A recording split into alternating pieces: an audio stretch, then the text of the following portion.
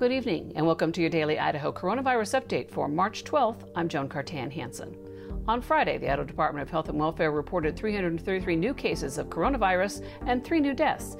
The statewide total now stands at 174,943 cases and 1,909 deaths.